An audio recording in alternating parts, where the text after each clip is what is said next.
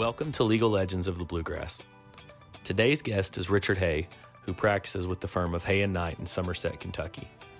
In his nearly 4-decade career, Richard has won numerous awards and accolades, including serving as a past president to the Kentucky Justice Association and winning the organization's prestigious Peter Perlman Trial Lawyer of the Year award. In our discussion today, Richard was kind enough to walk through numerous stories of his career, including perhaps the most interesting first trial assignment a new attorney could ever have. We hope that you enjoy today's episode. Richard, good morning. How are you this morning? I'm fine, thank you. Richard, on behalf of the KJA, I really appreciate you agreeing to join in for our podcast and talk with me today. We're really thankful to have great attorneys like yourself that have agreed to sit down and talk with us a bit about their career. Well, and I kind of resisted it. I didn't return your calls early on. It's not really the type of thing I like to do or talk about, but I got a call from Marisa saying I need to do this. So I said, yes, ma'am. And here we are. So. Yeah, you were one of the people she identified that she knew you have a lot to talk about and that people would really enjoy hearing from you. So I'm excited for us to be sitting here today. Well, that just means I'm old. You accumulate experience and stories and things over the years. And, I still practice. I mean, I've been practicing 40 years and my daughter's been with me for 12, 13 now. And I still love it. I just love to practice the law, always have. Just lucky to get into it. We're all lucky we don't have to go work for a living. It's gotten harder in the last little bit, I think, but still, we're lucky to be able to do this for a living. I totally agree, and I've been fortunate to get to know you a little bit as we've gotten ready to talk today, as where I didn't beforehand. For the folks out there who don't know you, Richard, tell us a bit about yourself and your career. Well, okay. Actually born in Texas, but my father's in the Air Force and we came back to Kentucky, and I grew up in Kentucky from Clinton County down on the Tennessee line, Albany, and actually went to community college here in Somerset where I practiced, and then went to University of Kentucky and law school at University of Kentucky. And then not knowing any better, I came back and opened an office out of the blue in Somerset. If I'd have known how stupid and dangerous that was, I probably wouldn't have done it, but I did. So I just started a private practice. Truthfully, I really wanted to do criminal work, but I could tell you about a little situation, what ended my criminal practice. But basically, I found out you're pretty much representing a bunch of criminals, and I like civil work, and I had the good fortune in law school. I had litigation skills under Joe Savage, amazing lawyer. I had advanced litigation skills under Pete Perlman. And that's what got me into KJA. And we can talk about that. Of course, it was CATA at the time. But so I love civil work, but I really thought I wanted to do, criminal work sounded more exciting. And that's pretty much what paid my bills for the first 4 or 5 years, or maybe longer, is I would be hired as the conflict attorney by the local public defender's office. Anytime they had 2 or more defendants, they could only represent one, and they had to find attorneys to represent the others. And I got not a whole lot of trial experience, but a whole lot of court experience. And I took cases in, maybe 10 or 12 counties where I'd be appointed to represent somebody, and, you show up the next day for arraignment and do whatever. So, I got a lot of courtroom, being in the courtroom, seeing a lot of judges. They didn't treat you that good because you were just a, public defender in their eyes, but started out doing that and quite a bit of experience. And you've told me a little bit about this before, but I think there's one story in particular. It sounds like you did get some trial experience pretty quick. Well, yeah, I did tell you that. Actually, my very first trial, I'd been out of law school maybe 6 months, and I'd set up my office. And I had a law school classmate who was assistant Commonwealth attorney. in Clinton and Wayne, and they were having a felony trial of this man, and he was charged with soliciting the murder of the sitting circuit judge, Leonard Wilson, who was the circuit judge in Clinton, Wayne, and Russell. And I learned all that. I get a call, and it says, and my friend called me and said, "Hey, Richard, we're sitting here in the Wayne Circuit Court where the defendant has shown up, and the judge told him to have a lawyer, but he doesn't have a lawyer. And we've got the jury here, and we're trying the case today, and we're looking for somebody to represent him. You want to come down and represent him and try this case?" And of course, I said, "I'll be right there." I didn't have anything to do, and I drove down there. And of course, I moved for actually kind of whispered, said, "Now be sure and move for a continuance, so to protect the record." So I made this nice motion for a continuance, and Judge Ples Jones was the special judge because the regular judge was the key witness who was going to be murdered. So I moved for a continuance, and the judge said, "Well, yeah, that's a good motion, but that'll be overruled." And it turns out the client, when he showed up in court that morning, he showed up drunk. He hit one of the jurors' cars in the parking lot. They had him in jail, but they brought him over, and we tried the case. And actually, the key witness was that was supposedly was being hired to kill Judge Wilson. It was actually somebody I'd gone to high school with. I mean, he was a big criminal. I knew him. He was a big liar, and everybody knew he was a big liar. And the jury was out like 10 minutes and acquitted the guy. And anyway, that was my first trial. Man, maybe you should have stuck with the criminal work. That's pretty impressive. Well, it might have been fixed. I don't know, but anyway, it was kind of fun. It was a good way to start without dreading it and worrying about it. I mean, I just thrown into it, but you didn't have time to worry. No, it wasn't funny at the time, but now when I look back at it, it's kind of funny. Yeah. So did you, when you came back home to Somerset and you hung up your own shingle, was it just you, or did you work with anybody at that time? No, just me. I just found an office, upstairs, tiny office to rent in a lawyer's office, and just me. And I'm not from Somerset. I mean, I just kind of came here out of the blue. I had gone to community college here. Luckily, there were actually 4 or 5 attorneys in my class who had gotten jobs back in Somerset. So I knew a few. I didn't know anybody here, and they would throw me business. I know the first client. I can remember the first client I had, and I felt guilty, but I charged him $250, and it was to break a lease on a condo at Woodson Bend because you couldn't heat the things. And I know I ended up giving him 125 of it back after I broke his lease, but it was just out of the blue.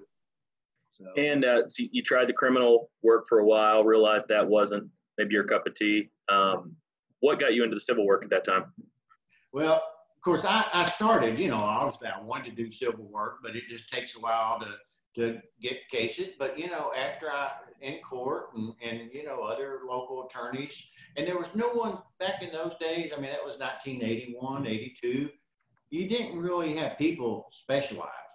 And in Somerset, it was just people that were, a general practice that did everything, small town practice. And I had decided I was not going to do that. I didn't want to do that. I just wanted to do trial work. So, I started getting people to refer cases. And you got to remember back then, this is before the days of Highland versus Hayes. And, you had comparative, well, it wasn't comparative, it was contributory negligence. I mean, you were 1% at fault, you lost. So it really weeded out the cases. And so, I would get referrals to cases where, there was a pretty good chance there was some contributory negligence involved. So I got some deep, referring cases and picked some up and, ended up trying a few little cases and getting verdicts. And so it kind of picked up. I will tell you what stopped my criminal career. I was assigned a client. It was a conflict case. Is in Laurel County. Public defender had it, and these 2 young men, they went to a car lot and they stole the car, threw the owner in the trunk, ended up killing him. And evidently, in one of them's cowboy boots, when he was in jail, they arrested him very quickly, but they had made a knife out of a metal shank that was in their boot. And they were the next attorney, whether it was me or the public defender that had the other one, when we showed up to the jail, they were going to kidnap us. But they weren't going to keep us because they knew that the police would just shoot us to get to them. So they were going to trade us for the jailer's wife. The jailer was Big John Bowling in Laurel County, and you would meet in his kitchen. But they knew that, you know, we were no protection, but they were going to trade the attorney for, like I said, Big John's wife, and nobody would bother Big John's wife, you know.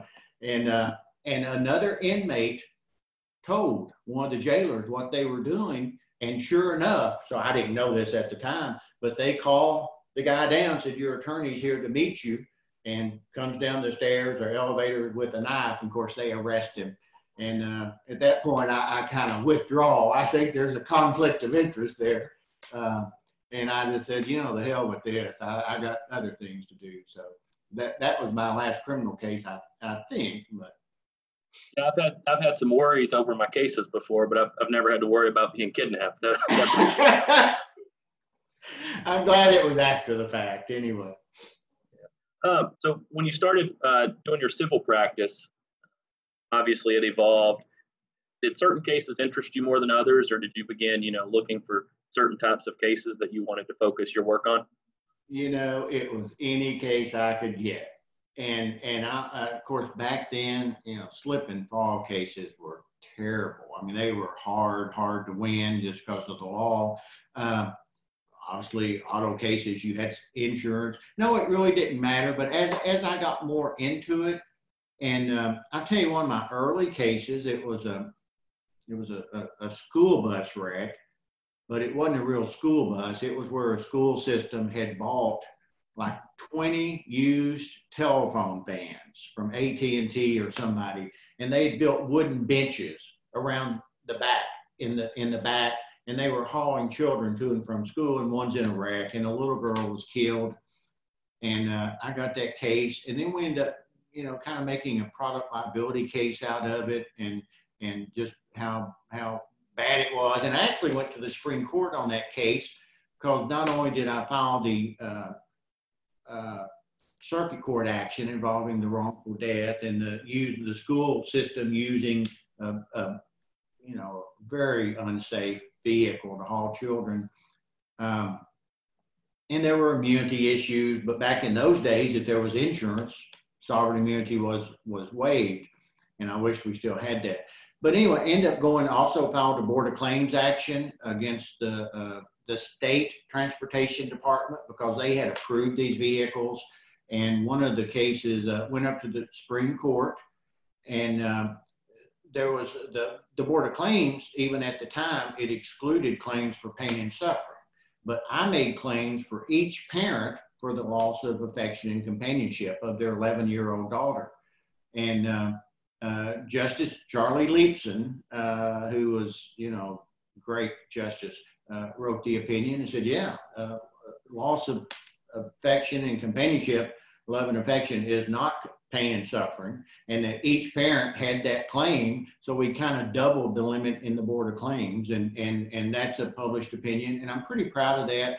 And that's kind of, I think, the basis for, now later the General Assembly amended the Board of Claims Act and said, not only can you not get pain and suffering, you can't get any derivative loss of, you know, love and affection claim.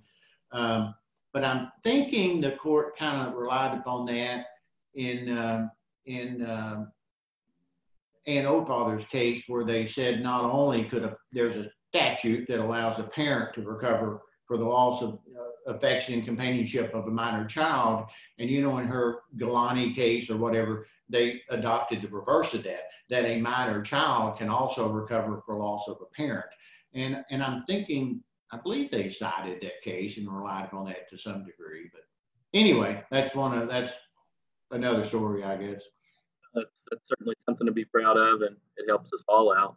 in those times. And I did get involved, and I don't remember the first one, but I joined this organization, and I don't know how I got in the first one. Then I started picking up a medical negligence case here and there, and nobody wanted them, at least not locally. Nobody would do them. So I started doing some medical negligence, and then I'm not sure what the first product case was, but had a product liability case. And I grew up on a farm, and I love to figure, how things work and the problem with things and engineering to some degree. So I started doing really product cases, what I enjoyed doing. And back in those days, actually, there was a lot more. I'm getting off track. Cars are just safer now. The computer drives for you and keeps you from rolling over. But back at the time, you had unstable vehicles. You had the Jeep CJ, the worst, most unstable vehicle nearly in the history of anything. But you had those rollover cases, you had roof crush cases, you had, you get into where they only had lap belt only, they didn't have shoulder harness. So I got into doing a lot of auto product cases, which I really loved doing. It felt like you were kind of, at least you could make, you felt like you were making a difference, and you could tell the jury that they were making a difference. And that's the best feeling, because it's true. And so I really like those cases. I think you made a good point there. There's not as many products cases these days and vehicles being safer, but a lot of that has to do with the fact that lawyers like yourself, these cases, and made vehicles safer and made these manufacturers make changes. It kind of was unbelievable for me to hear you talk about a van being modified by a school board with wooden benches being in it and our kids traveling in it. That's crazy. Yeah, it is. It's going a long way. And there are, of course, I'm sure everybody remembers hearing about the Pinto case. You hit it in the rear and it explodes, and I think it's the Ivy document where Ford had calculated how many people are going to burn up, and it's going to cost this amount to recall, and it's going to cost this much to pay the people that burn up. And but since then, no, there has been a lot of change, and I do think, and there's actually an organization I'll mention. It's a kind of a subgroup of American trial lawyers. It's AIEG, Attorneys Information Exchange Group. And that's what they were formed many years ago, and that share information. And it started out pretty much just auto product cases. Now it's broadened to a lot more than that. It's still a great organization, and it's sharing of information, because particularly in a product case, if you have a good product case, somebody else has already done it. And maybe 20 people's already done it. And when you can start sharing information, and the hardest thing in the world is when you get the first one, because you're expected to do a good job and then share that information. And I've had a couple of those, but no, cars are safer. And it has, in my opinion, everything to do with product liability lawsuits and attorneys. Pete Perlman was very active in this, and had the several cases, door latch cases, the safety interlock where you can't start the minivan unless you have your foot on the brake. So if you got a little kid sitting in the seat, they can't start the vehicle and put it in reverse or drive because they can't reach the gas pedal. So there's lots and lots of safety features, and litigation has made a difference, a big difference. When I was looking at some of your cases, and we were talking about your career a bit and getting ready for today, I know one of the cases that you and I have discussed is the Prozac litigation and Judge John Potter. Could you explain a little bit more about that case? I'm very proud of that case. I'm proud of John Potter. I wish we had every judge in Kentucky like him. I was not involved in the litigation. Obviously, the litigation, it arose, I think it's called West Becker, but it was where a disgruntled employee on Prozac went into, it wasn't the Courier Journal, but it was the place that printed the newspaper, and ended up shooting and killing. It was one of the early workplace crimes, shooting and killing a lot of workers. There were the victims. They found out, he's on Prozac, and it was coming to light that Prozac could make you crazy. and do criminal acts, either harm yourself or harm others. And so they had a trial, and right near the end of trial, in just for closing argument, in effect, what happened, the parties settled the case. Yeah. But they didn't tell the judge they settled the case. They said, oh, we're going to go ahead and, finish the case. So the judge had ruled this real key evidence the door had been open to the evidence, and plaintiff could use this evidence, basically that Eli Lilly had pled guilty to a crime on another drug. And the plaintiff didn't use that and said, well, we're going to save that for the punitive stage. Well, there was no punitive stage. It was bifurcated, and Eli Lilly won. And just, it became kind of apparent that maybe this wasn't really a true win, that there had been a settlement and there was some agreement to go ahead and let the jury decide without this damaging evidence. So Judge Potter, kind of getting wind of this or thinking this may be the case, he put out an order, I want to hear it. Rather than enter a judgment that this is a judgment for the defendant, I want to enter an order that this case is dismissed as settled. And I believe that, there was a writ of prohibition filed, and no, you can't do that, and whatever. And at the time, I was president of the KJA. And I remember the Courier Journal asked me to comment, because the president of the KJA will comment for trial lawyers, and it was CATA then. But so I got a call, and I said, yeah, this is outrageous. If you intentionally withheld evidence, and it's kind of like, I think I said it's like taking a dive in a fight. And Judge Potter read that in the newspaper, and he called me and said, are you serious about that? I said, well, sure, I'm serious. I said it. And he said, well, will you represent me? And I said, I'd be honored to. And so we went, I'm sure it's a writ of prohibition. We went to the Court of Appeals. They said, no, you can't hold a hearing. You can't reopen this. It's done. And we went to the Kentucky Supreme Court. And basically our argument was, it is the fundamental right of a trial judge who has to sign a judgment or order to know that it's correct and accurate. And a unanimous Supreme Court agreed and said, absolutely, the judge has this right. And then it went back, and then he was going to hold a hearing, and then there was another writ of prohibition. And, it got real personal, and accusing Judge Potter of kind of improper actions. And he just said, this isn't about me. And he recused from the case on the second writ of prohibition. And then the case just kind of went away. But I was very proud of that. And it did. I mean, it was that we want the courts to be honest and open. And that judges have, even though there's no rule that allows a judge to do that, they're saying, well, the 10 days run, it's too late to alter, amend, or vacate. And so we have this great Supreme Court opinion in Kentucky. It's Eli Lilly versus Potter, Judge John Potter. And I'm proud that I got to know John Potter in that. I mean, he's great judge, great person. We hope you are enjoying this episode so far. Before we get back to the second half of our one-on-one, enjoy this message from KJA Platinum sponsor, Ringler Associates, Brad Cecil, Cindy Chanley, and Gail Kristen, sponsors of Legal Legends of the Bluegrass.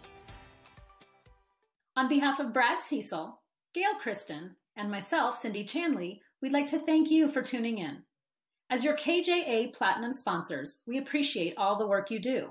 As you continue in your practice, keep in mind that we at Ringler are your objective settlement advisors.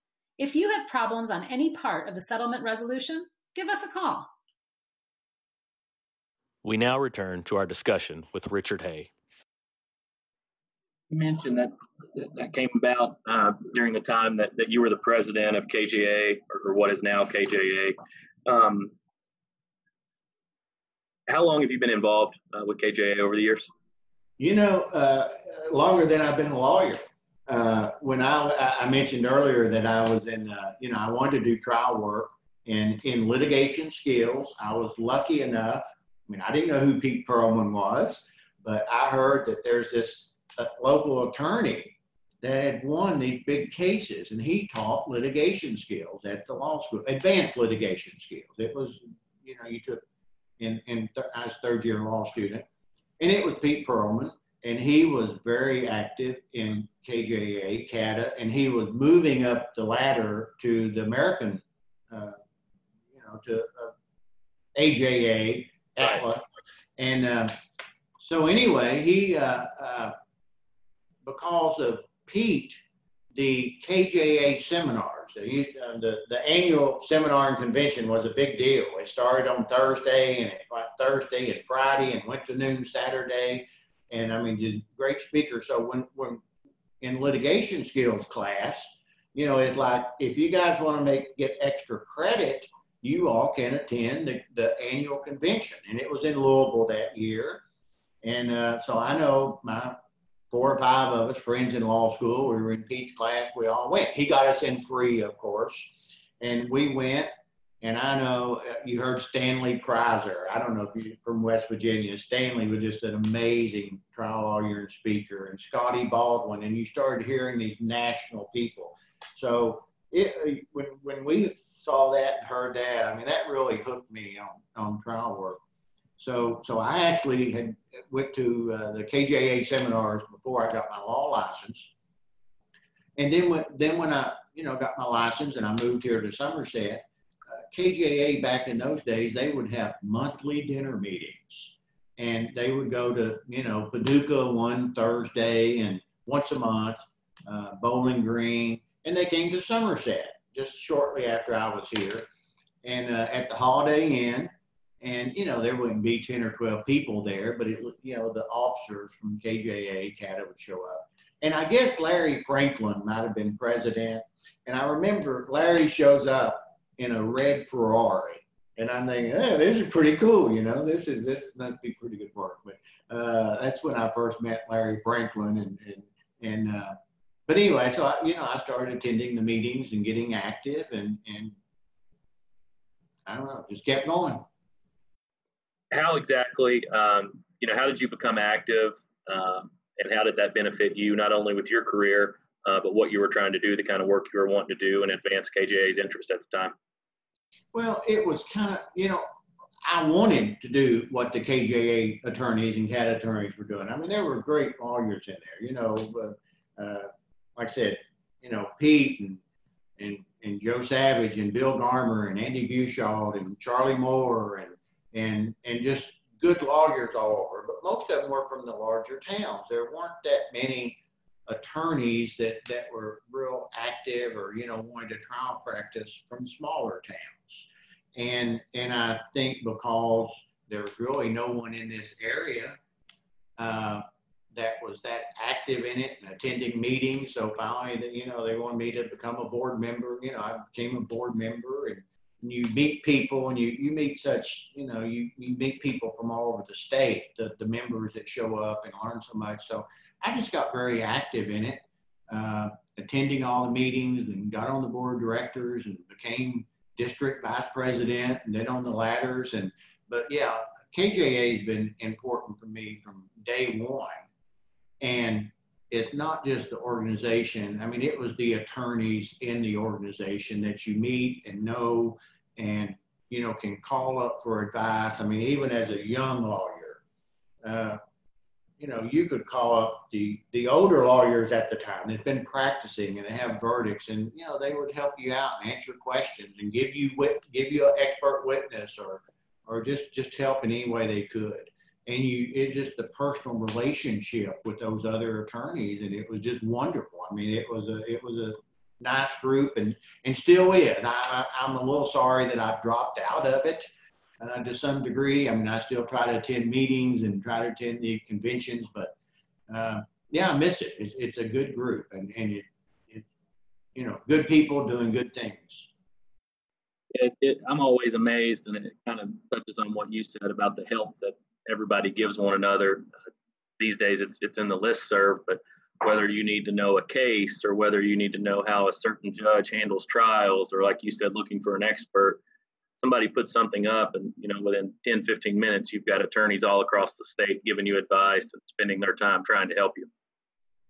That's true. And of course, that's a fairly recent phenomenon. We didn't have the listserv in those days, and you got together at the meetings and you talked, or you could call somebody on the phone. The listserv is great. I see it. I would caution people, don't just rely on the listserv. You learn so much when you go do the research. I mean, if you just learn. And not only do you learn, I've never read an appellate opinion where I didn't learn, where you're looking for something on a particular issue, where you didn't see 3 more things that helped you on 3 different cases. And there's just such a benefit of doing the research yourself.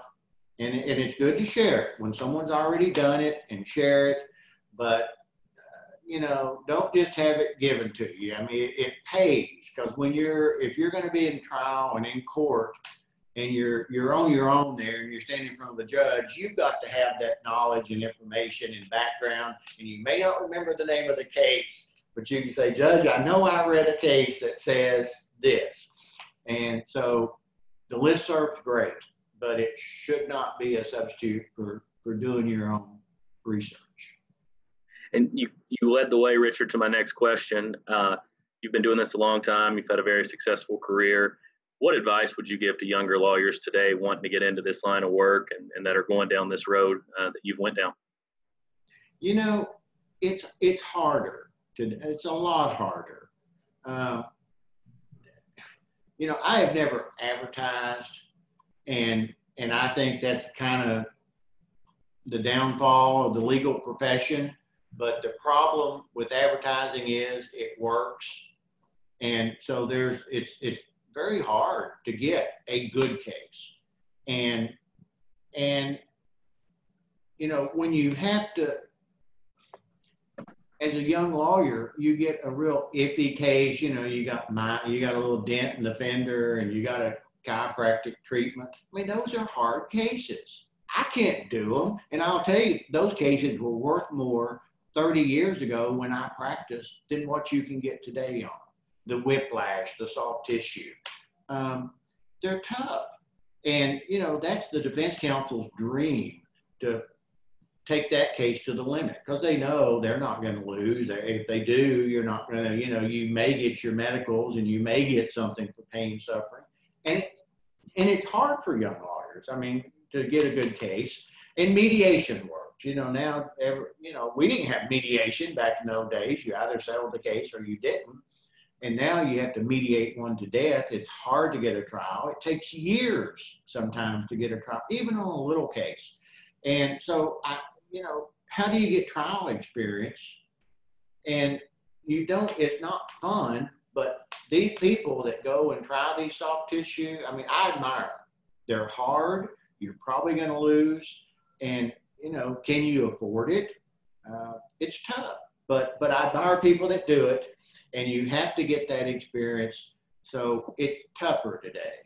And, if you have one trial a year anymore, man, you're flying. It is so hard to get a trial date. And obviously, if you got a good case, they're going to settle it, not till the end. So it takes a real special case. It takes a special situation, special client to even have a case where you can go to trial.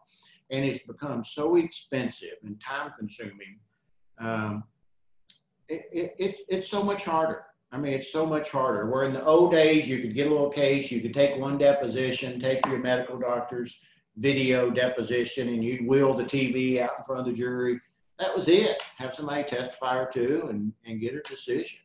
It was so easy. And you could do all that 6 or 8 months at least in a rural area. They give you a trial date.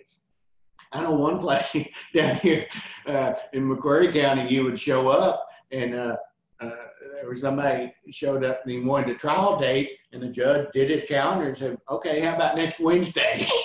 And the judge, this was a defense lawyer actually from out of town. No, Judge, we're not ready that quick, but you could get a trial date and try it. That's kind of lost. So I don't know. Now it's motion practice. Now we prepare for mediation.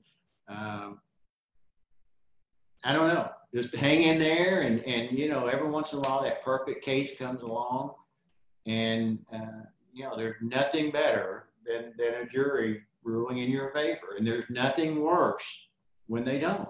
And I've won some and I've lost some. I mean, it works both ways. But I think if you're going to be a trial lawyer, you have to try cases, or be able to and be willing to. And if you don't, I don't think you're getting the value of your case. And I wished it was easier to have trials, but it's just gotten harder and more difficult. But you just got to do it. You just have to do it. Kind of building on that question I've asked pretty much everyone I've talked to, we help people during very dark, stressful times often.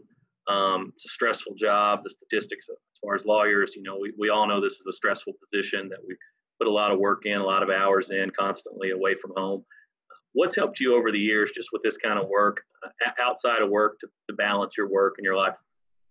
I don't know that I ever did. And that's part of the problem is to, really get ahead. I mean, I probably put work before everything. Now, I have mellowed a little over the years, and I really love having my daughter works with me, and actually my son works for me and does investigations and such. I would stay at the office to 7 or 8 o'clock, and then I'd take work home with me. And you shouldn't don't do that. Don't do that. Enjoy your life. That's one thing, this COVID-19. And I tell people, one of my little tidbits, and I heard this from somebody else, and I wished I remembered who. It's not about the money.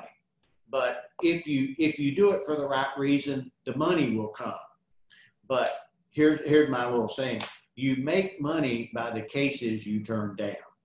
You can't help everybody. You can't make a case out of everybody. You need to be selective. And it feels good when you do help that person. But you need to be selective if you can. And that's what, as I've been doing this over the years, I can be a little more selective. And it makes life a whole lot easier. I mean, when you have a good case and the other side wanting to settle and, begging, it's such a good feeling as opposed to when you have a crappy case. And I've had my share of them. That's just the defense counsel's dream. They want to drag you through everything. And it is nice. And I'm glad I have the luxury after, many, many years where, do I still take tough cases? Yes, I do. I mean, that's part of it. But I would hate to have to go try that little soft tissue whiplash chiropractic case. I mean, I'd get my butt kicked just like everybody else probably does. But I do farm. I like going home to my farm and, I piddle around. I'm not, but, feed the cows, do a few things. But, unfortunately, I love practicing law. And I may not be the smartest, but no one is going to outwork me on a case. And that's just where I'm not going to let that happen. And like I said, I've lost cases, and I've lost terrible cases where I probably shouldn't have lost. And the only thing that kind of gets you through that is knowing that you really, I spend a lot of money on cases. I don't, whatever it takes. It's like throwing money in a fire, but with expert witnesses these days. But, whatever it takes and just knowing that you've done everything you could do is really the only way you can cope with that when you lose a case where somebody really was deserving and needing, and you can't help them. That's a bad feeling. But I do have a little bit of an other life, but I do enjoy. I mean, if I'm going to read a book, it's usually something, like a John Grisham or something, Yeah, I'm the same way. My wife says that you only want to read about the law. You only want to watch movies and TV about the law. Yeah. Need other interests. One thing we didn't get to earlier when you were introducing yourself, you're obviously still very active, working extremely hard. What type of cases are you interested in these days? As far as where do you look for cases at, and what type of cases are you interested in working with other attorneys if they want to contact you? Well, and you know, I'm not doing this to try to solicit business at all. I love working with, and not me, but if young attorneys, there's no way better. I mean, that's how I learned how to do cases, is by, you know, the first medical case I had. You know, I was a year or two out of law school, and actually worked with Joe Savage, and I worked with Pete Perlman, and you learn so much. It's gotten to where we do a lot of medical cases, and you know, the only thing about medical cases, you have to screen out 99 out of 100. I mean, most of them, oh, there's something went wrong, but you just can't invest a year or two of your time and money. So, you know, I really like product cases. Oh, if I could just pick, I'd do nothing but tractor trailer cases, you know. I mean, Me too. you know, you got insurance, and usually if there's something, but you know, we're not on the interstate. We get that many tractor trailer cases. So right now, and you know, 2 or 3 medical cases can take up 50% of your time. They're not going to settle easy and quick, if at all. But you know, we probably do about a third medical, a third product, and then auto. When we still do. We've had good success with slip and falls and trip and falls where there's a real injury.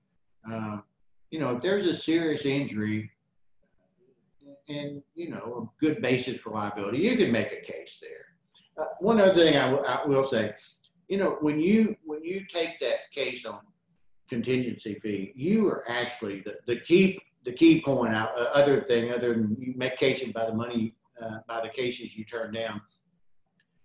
The key to a good case is a good client, and we don't always get those.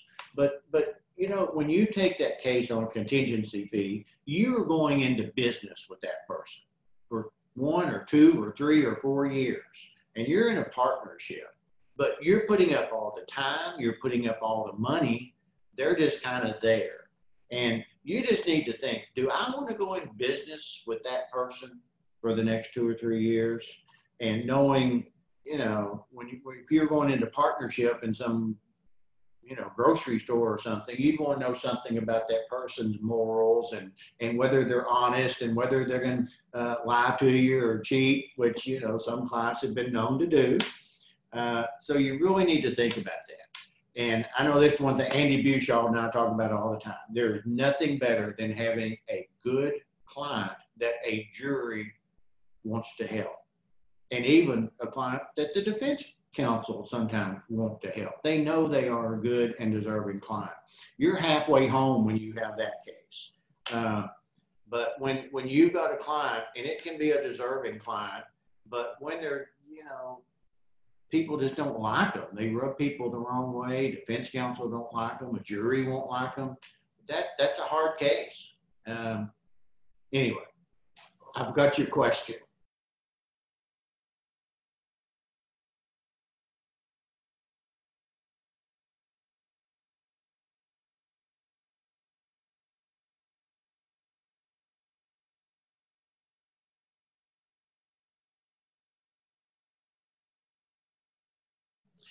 And I will tell you the big change now. It used to be, it was so hard to gather evidence on, you know, other similar incidents or other cases. I know ATLA had the information exchange. You could write off and send a letter and get other people to handle similar cases. Now with the internet, there is so much stuff you can find on anybody. And of course, that's where, you know, you won't find me on Facebook. And I hate, you know, that's something in every interview when we have a client come in, you on Facebook, and I want to look at that Facebook and do it, you know, because it can get you in trouble. But there is so much information available on the internet about, you know, safer alternative designs or about this doctor having the same problem elsewhere. I mean, there's a lot of information, and you need to find it, and it just takes time. But I always assume it's out there. There's something good for me in my case out there, and if I haven't found it, I just haven't found it yet. But it's there, and you just got to keep looking and find it. But anyway, it's I like it, and it's more of a game now. The motion practice and arguing over little minor stuff, which we didn't used to do so much. Now it's a battle over, is it going to be a live deposition or a Zoom deposition? And where is it going to take place? And what's the rules? And,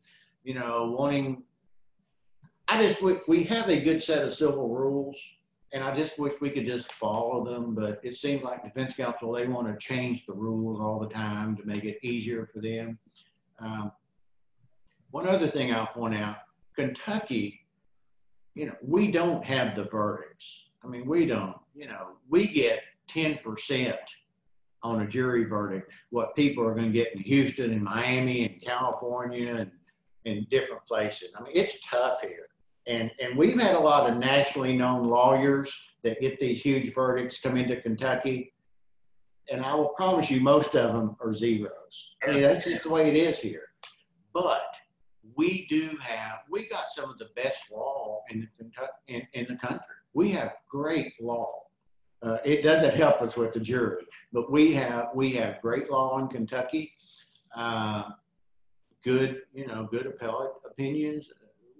We have it pretty good. I mean, there are other states that have it much worse, but there's other places where, like say, you get, it's just 10 times. Whatever we get here, they get 10 times that without any problem. But it's not going to it's just not going to happen in Kentucky.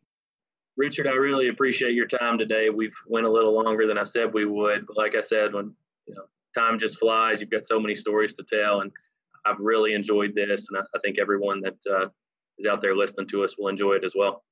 Well, I appreciate that, and get involved with KJA. And I hate, these COVID times, it's all Zoom involvement, because there's nothing better than, meeting after a seminar, having dinner, having drinks. Hey, let me tell you about this case, and you tell me about your case. And they're just, you get such good ideas. But if you're a member, if you're not a member, don't hesitate to pick up the phone and call somebody, cold call them. We old attorneys love telling what we know. I mean, if somebody wants to call and ask about, well, what would you do in this case, or expert, or how would you handle this? Well, I love it. It helps me. I mean, it's education, not just for you, but for me. So anyone out there, don't hesitate to call somebody and chat and get some ideas. But anyway, I've enjoyed it. You've been great. Thank you, Richard. We appreciate it. Thank you for listening to Legal Legends of the Bluegrass. We hope that you've enjoyed this episode and will continue to tune in to future episodes.